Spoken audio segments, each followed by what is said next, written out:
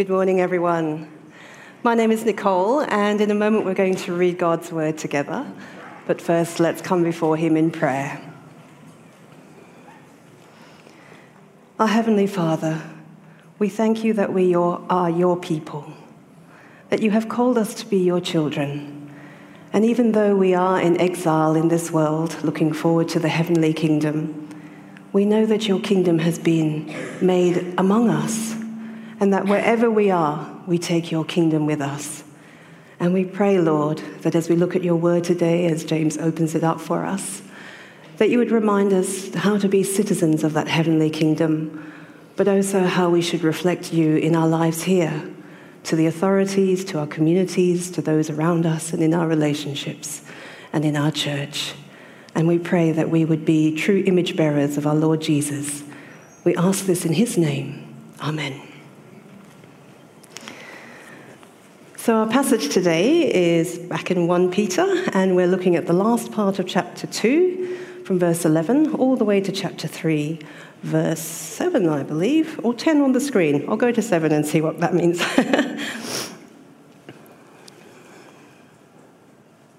Dear friends, I urge you as foreigners and exiles to abstain from sinful desires, which wage war against your soul. Live such good lives among the pagans that though they may accuse you of doing wrong, they may see your good deeds and glorify God on the day he visits us. Submit yourselves for the Lord's sake to every human authority, whether to the emperor as the supreme authority, or to governors who are sent by him to punish those who do wrong and to commend those who do right. For it is God's will that by doing good you should silence the ignorant talk of foolish people. Live as free people, but do not use your freedom as a cover-up for evil. Live as God's slaves. Show proper respect to everyone. Love the family of believers. Fear God. Honor the emperor. Slaves, in reverent fear of God, submit yourselves to your masters, not only to those who are good and considerate, but also to those who are harsh. For it is commendable if someone bears up under the pain of unjust suffering, because they are conscious of God. But how is it to your credit if you receive a beating for doing wrong and endure it? But if you suffer for doing good and you endure it, this is commendable before God. To this you are called, because Christ suffered for you, leaving you an example that you should follow in his steps.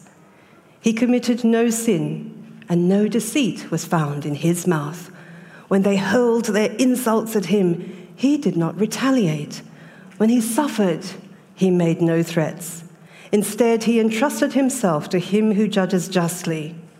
He himself bore our sins in his body on the cross, so that we might die to sins and live for righteousness. By his wounds you have been healed. For you were like sheep going astray, but now you have returned to the shepherd and overseer of your souls.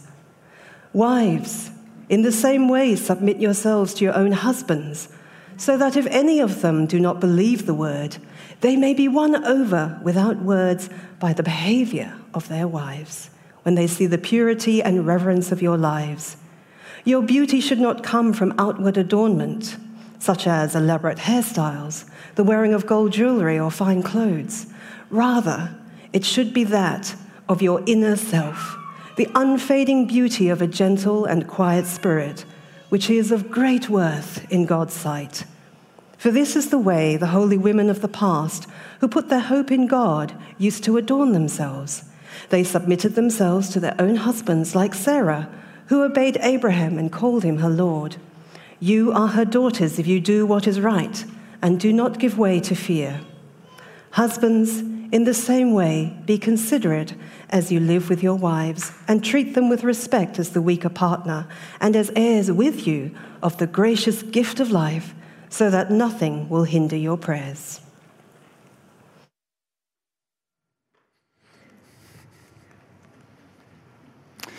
Good morning, everyone. How are we doing? Good. My family and I are leaving for some holiday time tomorrow morning, and if you're wondering about the timing of it all, is James preaching on a passage that says, wives submit to husbands, and then leaving the country? Yes, I am. So I've got that covered. No, but in all seriousness, look, there's some stuff in this passage that's hard for us. It's a big cultural shift for us to move from what this passage was in its original context and think through everything that's happened and where we find ourselves today. So I do want to just sort of say that straight up front, because I know there might be some nervousness and some people that are a little bit worried about that. We're going to try and handle this really carefully, ask that we just take our time with it, listen well, think through what's being said, and we'll have plenty of time for talking about this a little bit later on if you'd like to. So looking at this idea of the submission of free people being a really key idea here.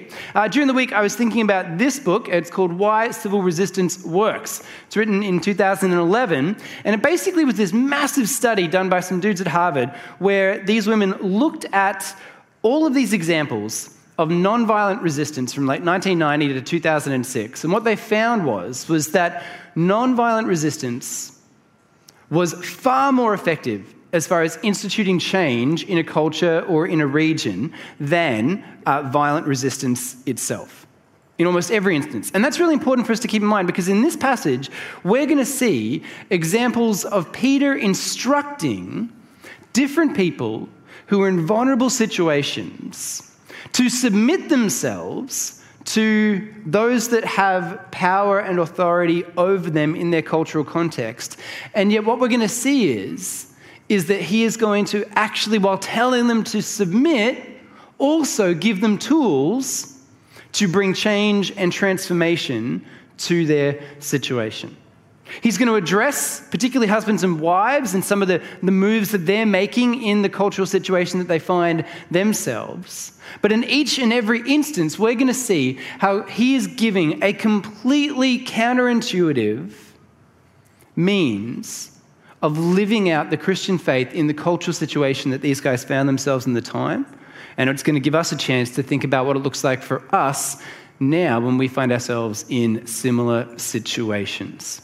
But like I said, an important part of this is recognizing that we are going from one culture to another. So we're going to take our time this morning to try and do that well. Okay? So let's get into this to remind ourselves about how we are operating in a different world here. We're in the letter of 1 Peter. It's written by the Apostle Peter, one of the followers of Jesus who worked with him and spent time with him in ministry together. And he's writing to this group of Christians in a sort of further region of the Roman Empire. So you've got Rome there in Italy, and then in modern-day Turkey, we've got these areas of Galatia, Asia, Bithynia, Cappadocia. And he's writing to them as exiles and foreigners, as we're going to see. And he's got a few things that he wants them to understand. We spent 3 weeks looking at the identity of God's people that he's been trying to build up. And it's all to serve this next incredibly counterintuitive and pretty radical way of operating that he's about to exhort them to. He's covered all sorts of stuff so far in the letter. Even though it's quite a small letter, we've seen how it's really, really dense. And one of the things we've been trying to put together is that he's been working with this idea that you were once one thing, okay, and there's a whole bunch of words that sort of fit with what you used to be, but now you're something totally different in the mercy of Christ, right? Particularly, he wants them to understand that they have a heavenly home. There's an inheritance waiting for them. There's a fullness of salvation to come. They're not there yet, and so they have to live in this world, putting to death all of these things that belong to their old life.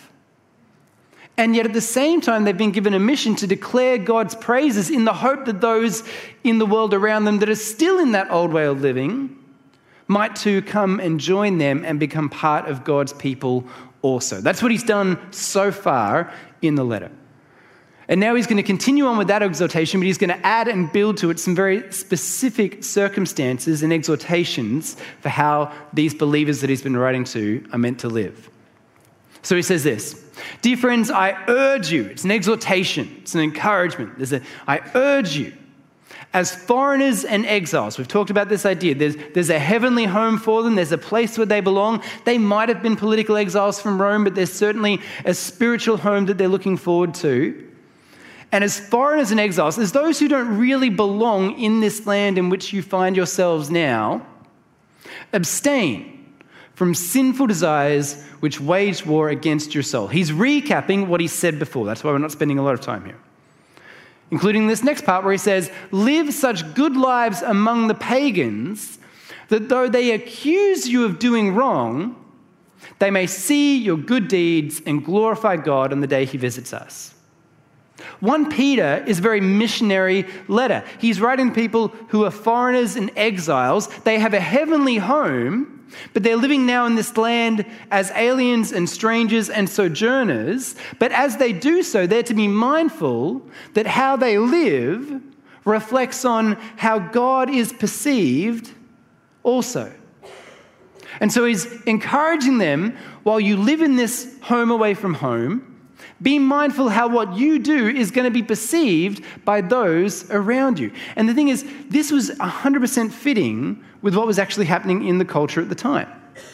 Because the Roman Empire was a little concerned about this religious movement that was growing. We've got a couple of different examples of historians who weren't Christian, who spoke about the Roman view on the Christian faith as it was growing. They saw it as this new and impious, so unholy kind of idea, superstition. It was a mischievous superstition. And of course, it's all happening in Rome, where it says there, all things hideous and shameful from every part of the world find their center and become popular. All right?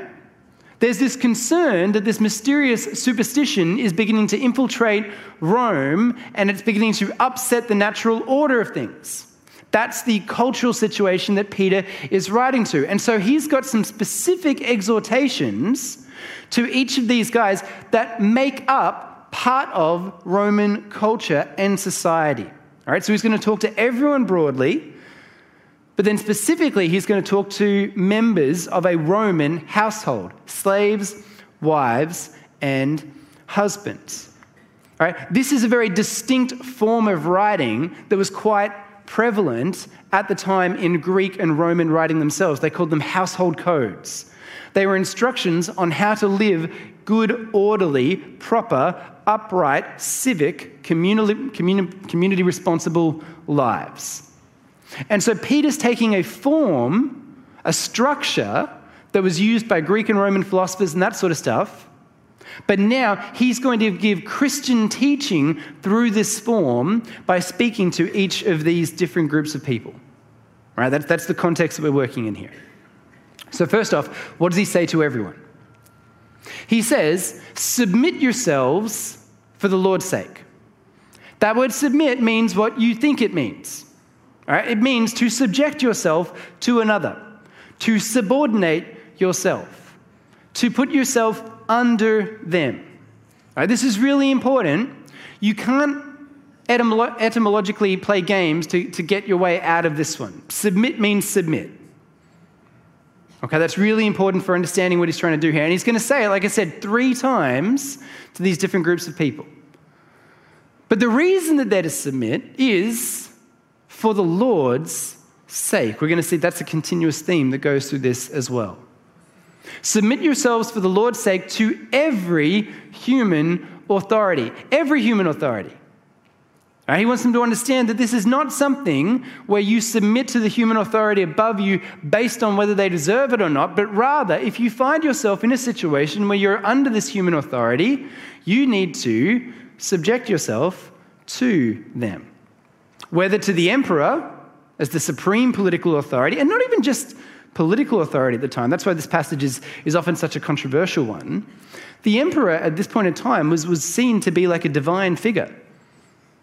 All right, submitting to the emperor was very much a political thing, but it also kind of had these spiritual connotations to it. But that doesn't fear Peter, or it doesn't make him afraid.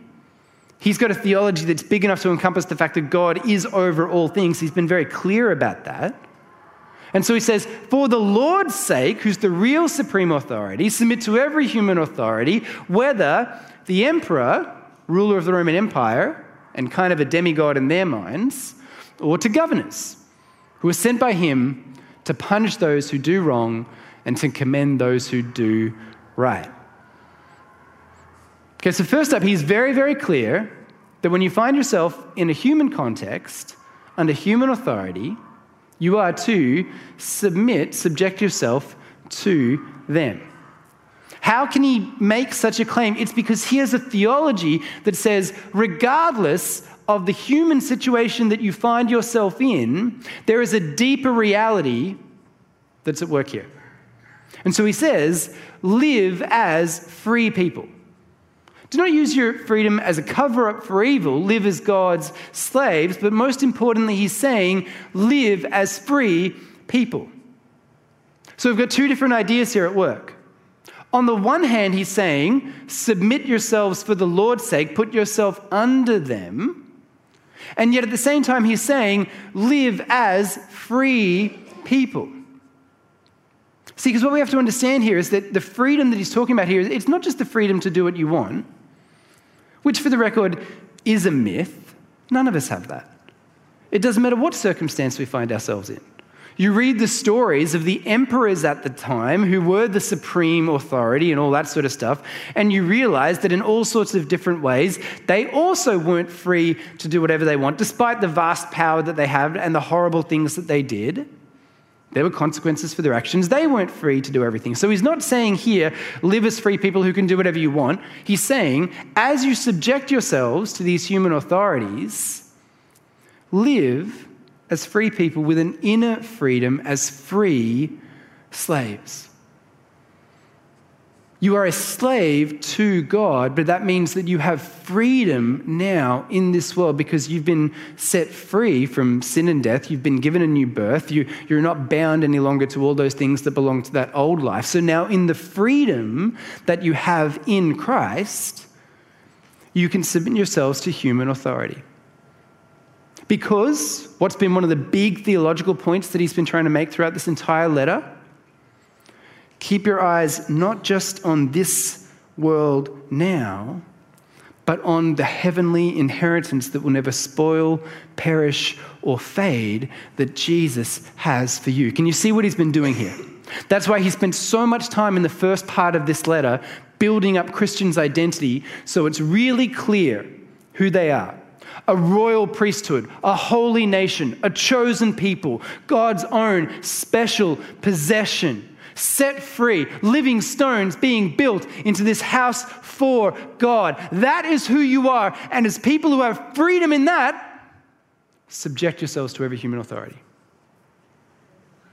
With your eyes focused on all that is great in the heavens to come, you can submit and subject yourselves to the human authority that you find yourselves in now. He is giving them a powerful tool for recognizing that the situation that they're in is not everything, that there is a much, much bigger reality that they're a part of in Christ. And so what he's not advocating here for is that you should now rebel against this human authority because they're unjust or anything else like that, but rather live your life now as free people, as God's slaves, even in the situation that you find yourselves in. Exiles and foreigners in this land. That's the first picture that he's giving here. And so he says, show proper respect to everyone. Love the family of believers. Fear God. Honor the emperor. In your community, your church, your spiritual setting, political context that you find yourselves in, live as free people, even while being respectful and submitting to the rules that you find yourselves under. Remember, he's writing to people who are citizens and quite possibly, as we're going to see in a second, slaves under Roman authority. The Roman Empire dominated the political and cultural landscape at this point in time. And his call is not to overthrow this political empire, but rather to recognize that whatever this is, you actually can submit to that knowing the deeper reality of the freedom and royalty that we have in Christ. Okay, so that's the first one that he says. Next one he's going to speak to now specifically is slaves. Now, here we start to see how he's using this household code genre, which had this very sort of specific way of speaking to a Roman household, and starting to subvert it. Because ordinarily, slaves would not get a mention. The household codes were written to the head of the house, which was typically the paterfamilias, the man of the family, the father of the family. Even just writing to slaves is kind of a subversive move. He's using an established genre, but he's writing to a different people using that genre. There's a subversive element to this. And he says here, in reverent fear, which is very much like for the Lord's sake. So he's saying, slaves, in reverent fear of God, submit yourselves to your masters. It's a specific type of the human authority he's already told everyone to submit to. Slaves, all right, you too. Everyone's to submit to the emperor or to the governors and that sort of stuff, but slaves, submit yourselves to your masters. Not only those who are good and considerate, but also to those who are harsh. Now again, this is, if you feel like it's heavy now, it was heavy back then. Now one thing that we need to understand, okay, slavery back then does not look like some of the contemporary forms of slavery that we've seen today. Slavery, particularly, we're very familiar with often in African American context, in the United States, in the UK, and all that sort of stuff. It's got a lot of racial undertones that go along with that also. There's all sorts of stuff from our contemporary pictures of slavery that we have to undo a little bit, because Roman slavery was about 16 to 20% of the population. It's like a fifth of the people that were living there. And really importantly, it didn't go along racial lines. It didn't even go along like educational or any other sort of demographic lines that you could think of. You could be, sure, a field worker and be a slave, but you could also be a farm owner. You could be a teacher. You could be a doctor. You could be a lawyer. Sometimes slaves even had their own slaves. Okay, so it's a very different situation that he's speaking to, but at the same time, you definitely had many reduced rights compared to a free citizen of Rome. You were a second-class citizen. There's no doubt about that. And they could certainly be treated harshly under Roman law with no recompense or way to seek justice or anything else like that. And so he's saying to these people, submit yourselves to them. And he needs to give a reason, right? And so he says, for it is commendable if someone bears up under the pain of unjust suffering because they are conscious of God. Remember, he's told them to submit to their earthly masters in reverent fear of God. Why? Because it's commendable to bear up under unjust suffering because they are conscious of God. Well, what does that mean? He's going to unpack that a little bit more. He says, how is it to your credit if you receive a beating for doing wrong and enduring it? That's just something everybody does, right? If pagans do the wrong thing and they get beaten up, you can't complain. You did the wrong thing, you got a punishment. But he says, but if you suffer for doing good and endure it, this is commendable before God. And now he even goes further. He says, to this you were called, which has this idea of being chosen or summoned to something. This is what you were called into. Why? Because Christ suffered for you, leaving you an example that you should follow in his steps. Okay, so follow the logic here. Slaves, in reverent fear of God, submit to your earthly masters. Why? Because it's commendable before God if you submit yourselves to these authorities, whether they do good or bad. In fact, even particularly if they are harsh or do bad things to you, you have been called to this because Christ suffered for you. This is actually the example that he set for us. When you suffer for something unjustly, you are simply walking in what you were called to as those who follow Christ who suffered also. And now he's going to build up this picture of what that actually looks like. This is what it looked like for Christ to suffer. He's going to use lots of passages here from Isaiah chapter 53, which we're going to spend a bunch of time looking at in term 3 as we work through the book of Isaiah. And so he says this. He committed no sin, Jesus committed no sin, and no deceit was found in his mouth. When they hurled their insults at him, he did not retaliate. When he suffered, he made no threats. Instead, he entrusted himself to him, to God, who judges justly. He himself bore our sins in his body on the cross so that we might die to sin and live for righteousness, and by his wounds you have been healed. For you were like sheep going astray, but now you've returned the shepherd and overseer of your souls. So, where we got up to was talking about this idea that for these slaves, Peter is exhorting them that it's better for them to submit themselves to their masters, even to those that are harsh with them, because they've been called to this as followers of Jesus Christ who suffered for them. And then he's painted this picture here about all that Jesus has done. So just looking back at that for a second. So when he committed no sin, no deceit was found in his mouth, they held insults, he did not retaliate, he suffered but made no threats, and trusting himself to God who judges, he bore our sins in his body on the cross so that we might die to sins and live for righteousness. By his wounds we've been healed. We were like sheep going astray, but now we've returned to the shepherd and overseer of our souls. That's the picture that he's giving to them. All right, so you can see here again, he's come back to a theme that he's referred to oftentimes in this letter here, where it's, you were once one thing, you were sheep going astray apart from God, but now you're part of God's flock under his shepherding, following Christ's example. So let's just think about this, guys, okay? So far he said, submit yourselves for the Lord's sake to every human authority. That's an instruction that's given to everyone, whether it's the emperor, one of his governors, whatever the case might be. You do this for the Lord's sake. And then he says specifically to slaves, submit yourselves to your masters in reverent fear of God, because this is what you were called to as those who follow Christ's example. So just be clear on the logic here, okay? The reason that he's asking them to suffer through injustice is because they're called to follow the example of Christ. This is the completely counterintuitive move that he is making here.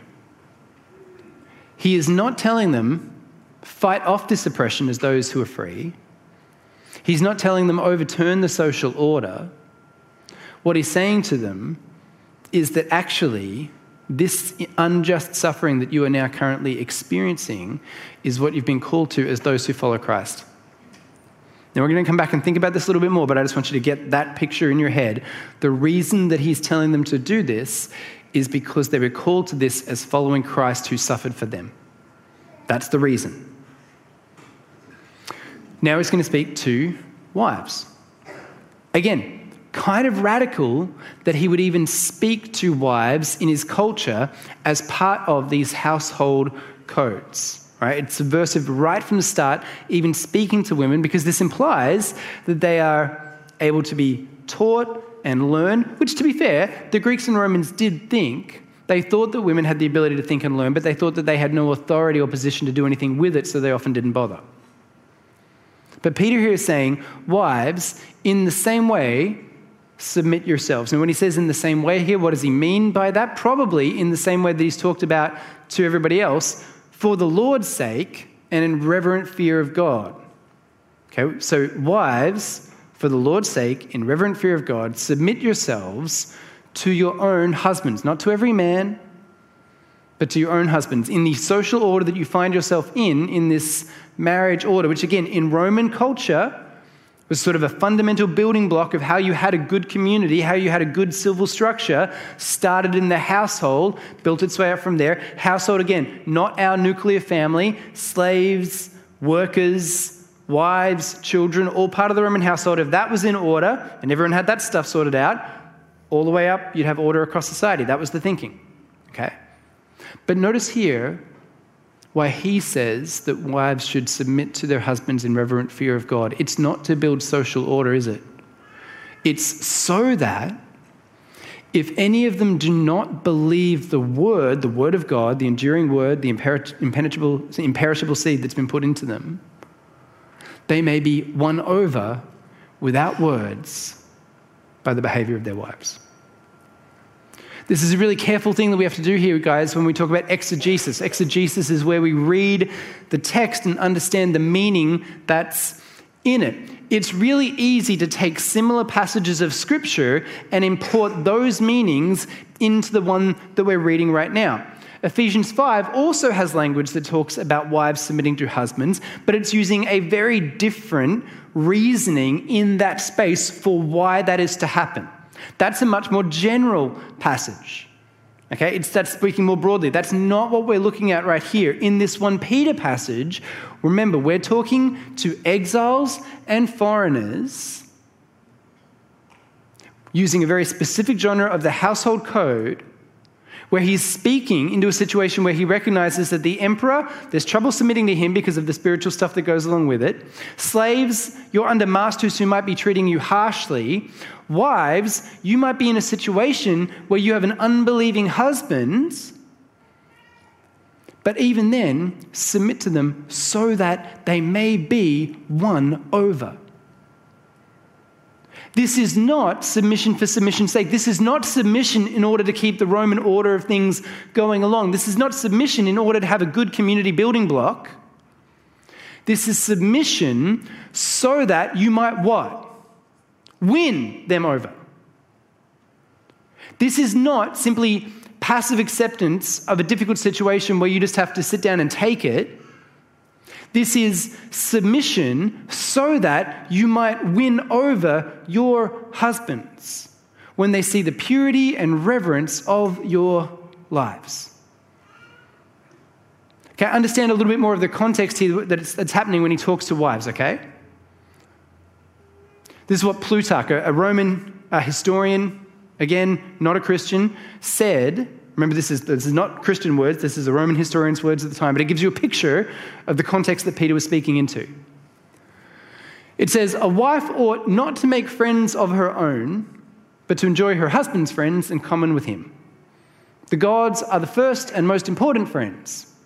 Wherefore it is becoming for a wife to worship and to know only the gods that her husband believes in, and to shut the front door tight upon all queer rituals and outlandish superstitions. For with no God do stealthy and secret rites performed by a woman find any favor. Okay, so this is important, okay? In the context, Roman philosophers and historians and that sort of stuff are teaching women, you simply have to follow your husband. You can't have friends of your own, make friends with your husband's friends. And don't follow any other religions. Don't even open the door to these things. Just stick with your husband's stuff, okay?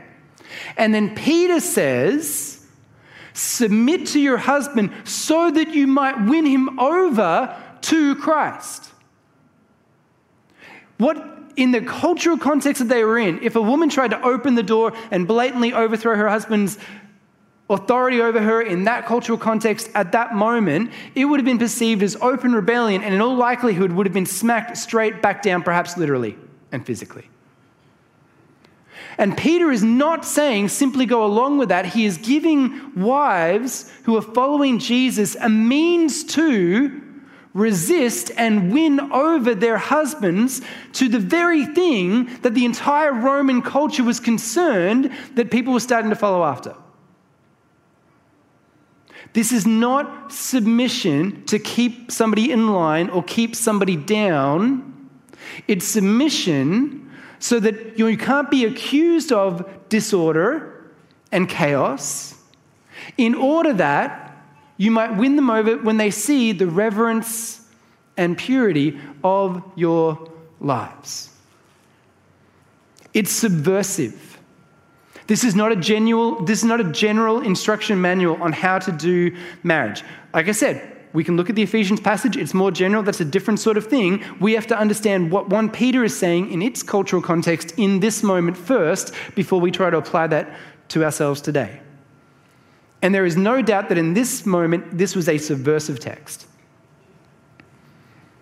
He goes on to speak to these women who, remember, in this cultural context, where they lacked lots of power and agency, because of the social order and the way they were doing it. So these women had found other ways to try and empower themselves, to try to have status and standing. And how did they do that? It was through outward adornment. And so he says, your beauty should not come from outward adornment, such as elaborate hairstyles and the wearing of gold, jewelry, or fine clothes. Okay, it's the classic move where when somebody is disempowered in one sense, they find other ways to try and build themselves up and give themselves status and all that sort of stuff, right?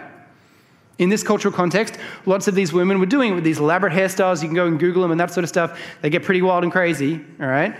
Then again, that's exactly what's on YouTube. When, I saw a mohawk thing for ladies with a braid thing. It was impressive. Anyway, they would try to get their status from this, right? And now Peter says, rather, it should be that of your inner self. Where your beauty comes from is not your outward adornment, but your inner self, the unfading beauty of a gentle and quiet spirit, which is of great worth in God's sight. And so again, we see this picture. You once were one thing, okay? This is where you got your beauty from, your sense of value, your status and all that sort of stuff, but you leave that behind because in Christ you have something much, much better that is valuable to God. How valuable to God is this? A gentle and quiet spirit? Do you know there's one time in Scripture where Jesus describes himself? Matthew 11:28. Come to me all who are weary and burdened, and I will give you rest. Take my yoke upon you and learn from me, for I am gentle and humble in heart, and you will find rest for your souls. Guys, I can't say this clearly enough. A gentle and quiet spirit is a beautiful thing in a man or a woman. If Jesus, the image of Christ, the sinless man, can say, I am gentle, why on earth would we think that when Peter here is talking to women and saying be gentle and quiet, that what he means to them is be quiet and sit down and don't talk? A gentle and quiet spirit in Christ is a beautiful thing, whether it's in a man or a woman. This is not prescribing how a woman should be in the context of whether she can talk and be heard or anything else like that. We're in a context here where women in that cultural moment had agency taken away from them. They were encouraged not to have their own friends, to simply follow their husband in all these different things, who had turned to outwardly trying to make themselves pretty and give themselves status in that sense. And that rather, Peter wants them to see that their inner freedom in the royal priesthood that they are a part of, as the chosen ones of God, you can have a gentle and quiet spirit, and let that be so beautiful, so pure, so reverent that you win over your husband to Christ. And some people would take this text and they'd make it into something that keeps women down and disempowers them and tells them that they shouldn't speak, and it's garbage and it's horrible. This is an empowering text that says, in whatever situation you find yourselves, there is a means to not simply endure, but to win over those who oppose you. Remember what he said at the start when he was speaking to everybody? Let your good works be so great that whoever sees them cannot make any accusation against you, but instead they'll give glory to God. Now, he fills this out in a really interesting way. He says, for this is the way the holy women of the past who put their hope in God used to adorn themselves. They submitted themselves to their own husbands, like Sarah, who obeyed Abraham and called him her Lord. The fascinating thing about this is that there's one time that we can sort of see a really clear example of Sarah's obedience in Scripture. It's in Genesis chapter... When she called him Lord is Genesis 18:12. And then one example of her obedience to him is Genesis 12:12 to 13. Anybody know what this one is? In Egypt, when Abraham says, tell Pharaoh you're my sister so he doesn't kill me. She obeyed him in a situation that put her into an incredibly difficult situation. And in all likelihood, probably had her having to sleep with Pharaoh. This is not a shining example of obeying a good husband. This is a shining example of her obeying him even in a situation that was morally wrong. But what happens through that is that Pharaoh comes to discover the truth. Abraham is shamed as Pharaoh says, "What is this thing that you have done?" And amazingly enough, through this whole crazy story, Abraham and Sarah leave Egypt with more than what they came in with.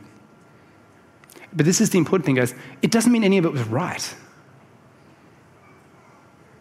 He's pointing to Sarah as an example of somebody who submitted in a really difficult situation, and God worked through that. And what he's saying is that you are her daughters if you do what is right and do not give way to fear. Now, I know what the question is next. What about abusive situations, right? Is that what you're saying, that we just simply have to stay in a situation like that? In no way am I trying to say that.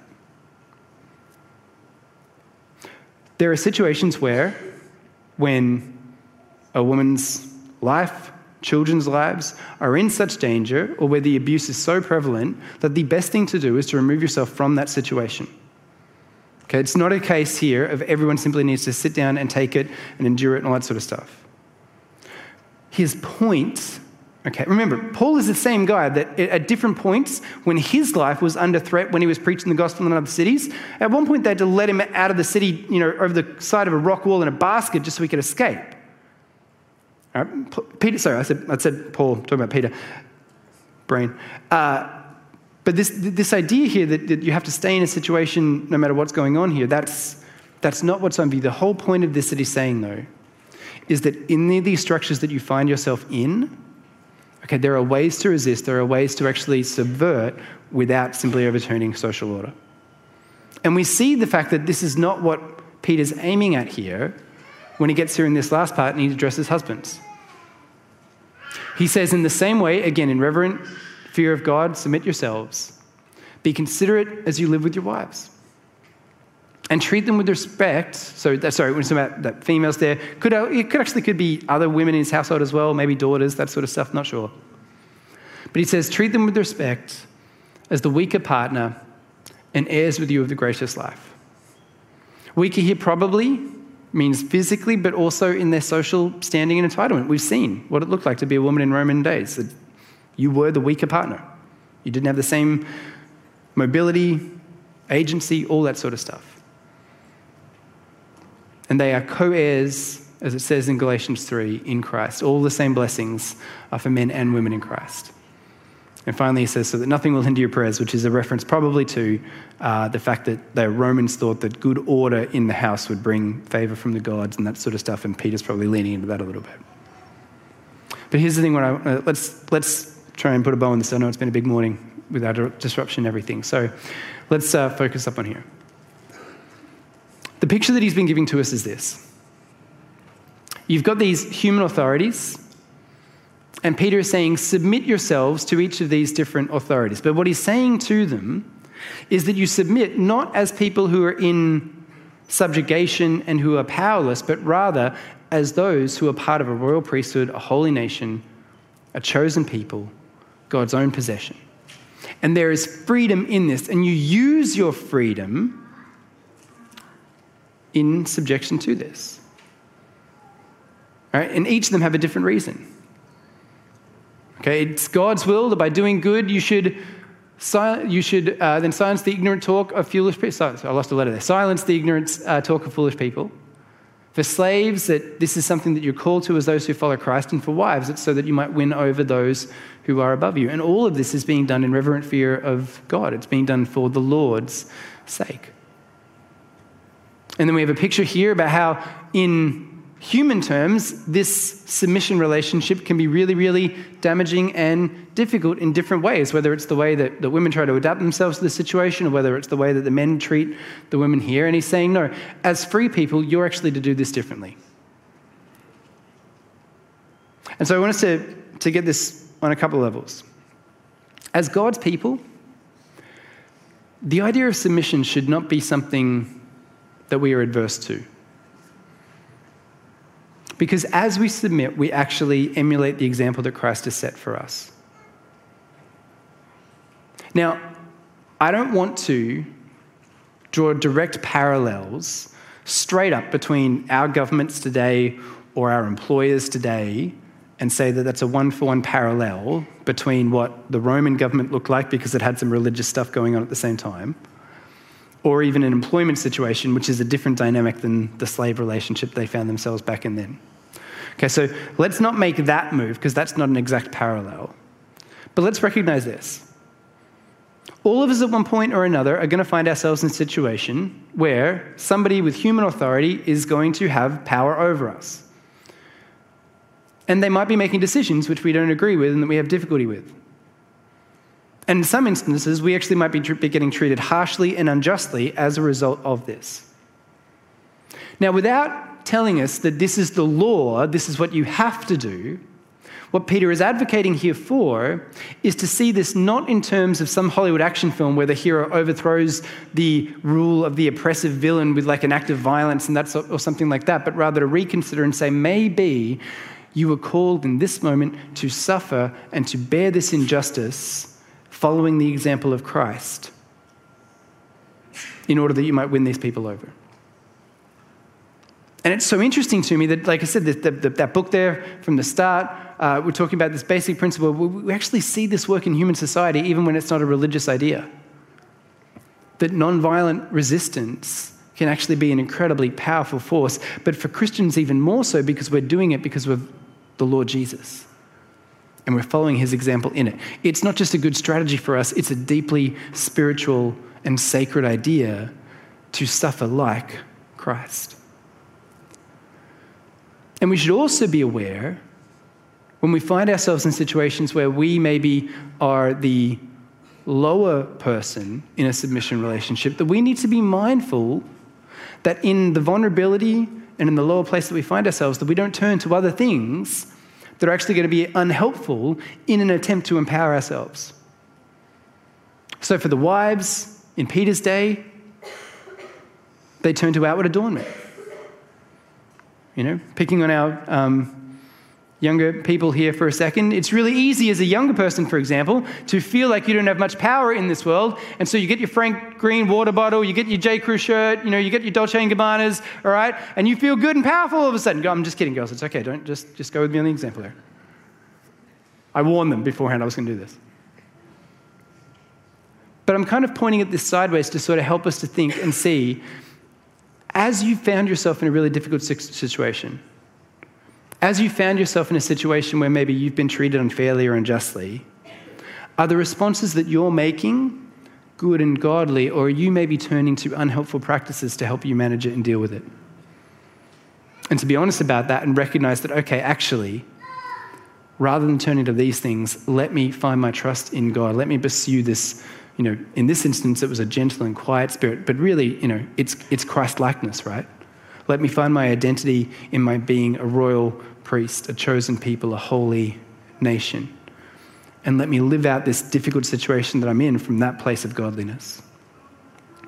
And same thing, if you find yourself in a situation where you happen to have power over another, don't be disrespectful and inconsiderate and use that power in any sort of abusive way. Use that respectfully.